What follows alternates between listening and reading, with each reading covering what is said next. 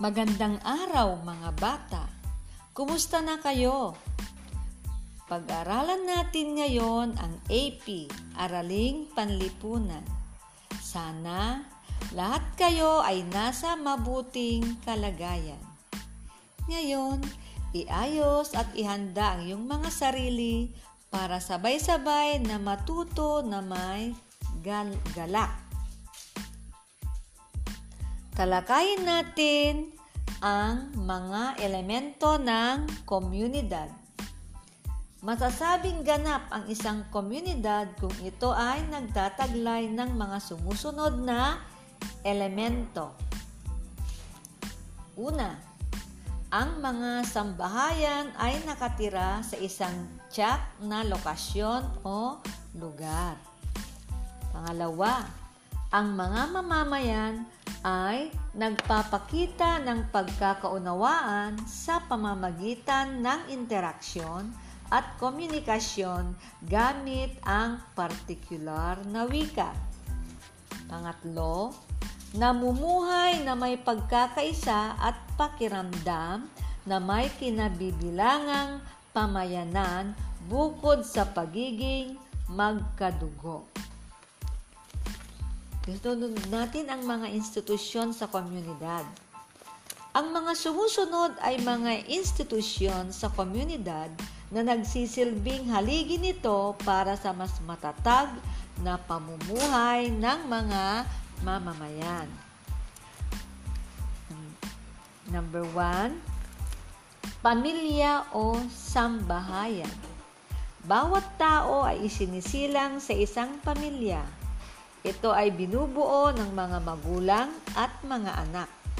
Sa mga pamilyang Pilipino, kabilang din ang iba pang kamag-anak tulad ng mga lolo at lola, tiyo at tiya, at mga pinsan. Ang mga komunidad ay binubuo ng mga taong magkakasama sa pamilya. Pangalawa, simbahan o relihiyon. Karamihan ng mga komunidad sa Pilipinas ay may iba't ibang relihiyon at dahil maraming uri ng relihiyon, may kalayaan ng mga Pilipino na pumili ng relihiyon. Ito ang humuhubog sa pananampalataya ng mga tao sa Diyos o sa lumalang. 3. Edukasyon o paaralan. Dito nag-aaral ang mga bata upang matuto ng mga kaalaman. Dito sila tinuturuan ng kanilang mga guro ng iba't ibang uri ng kaalaman. Pang-apat, pamahalaan o otoridad. Ito ang tagapagpatupad ng batas o mga tuntunin sa komunidad. Sila rin ang nagpapanatili ng kaayusan at kapayapaan o peace and order. Panglima, sektor ng hanap buhay o kalakalan. Ito ang sektor ng ekonomiya ng komunidad. Kinakailangang maghanap buhay o magtrabaho ng mga tao upang kumita at may ipambili ng mga pangangailangan. Halimbawa ay pagtitinda at pagmamaneho ng tricycle. Wow! Sagutin natin ang mga tanong sa letrang A. Hanapin ang mga institusyon sa komunidad mula sa kahon ng mga letra at isulat sa papel ang mga salitang iyong mahahanap. Wasto ang inyong mga sagot. Pamahalaan. 2. Pamilya. 3. Edukasyon. 4. Kalakalan. 5. Simbahan. Wow! Magaling! Tama lahat ang iyong mga sagot. Sa letrang ba naman, Piliin ang mga elemento ng komunidad mula sa pagpipilian. Number 1. Kapangpangan ang gamit namin sa pakikipag-usap.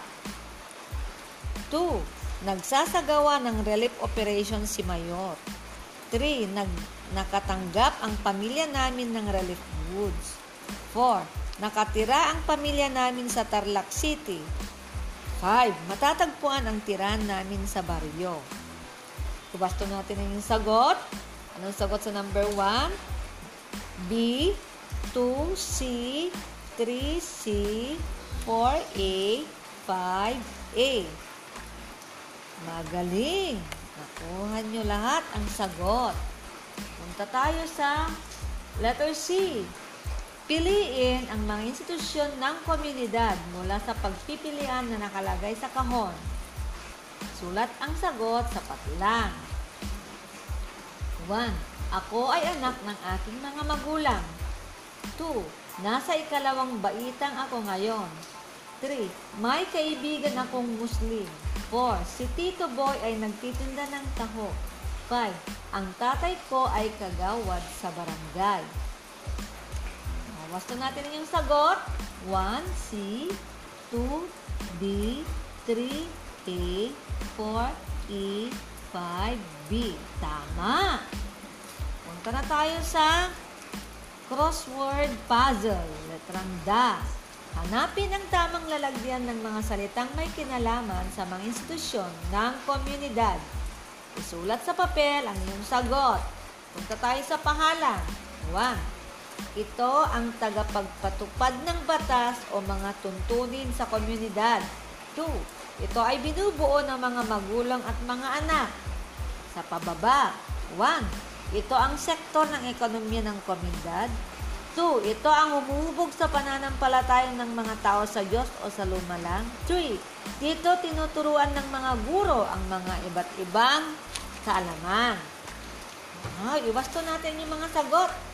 Number 1 sa pangalan, pamahalaan. 2. Pamilya. Sa pababa, kalakalan. 2. Simbahan. 3. Edukasyon. Wow! Magaling! Palakpakan natin ang iyong sarili.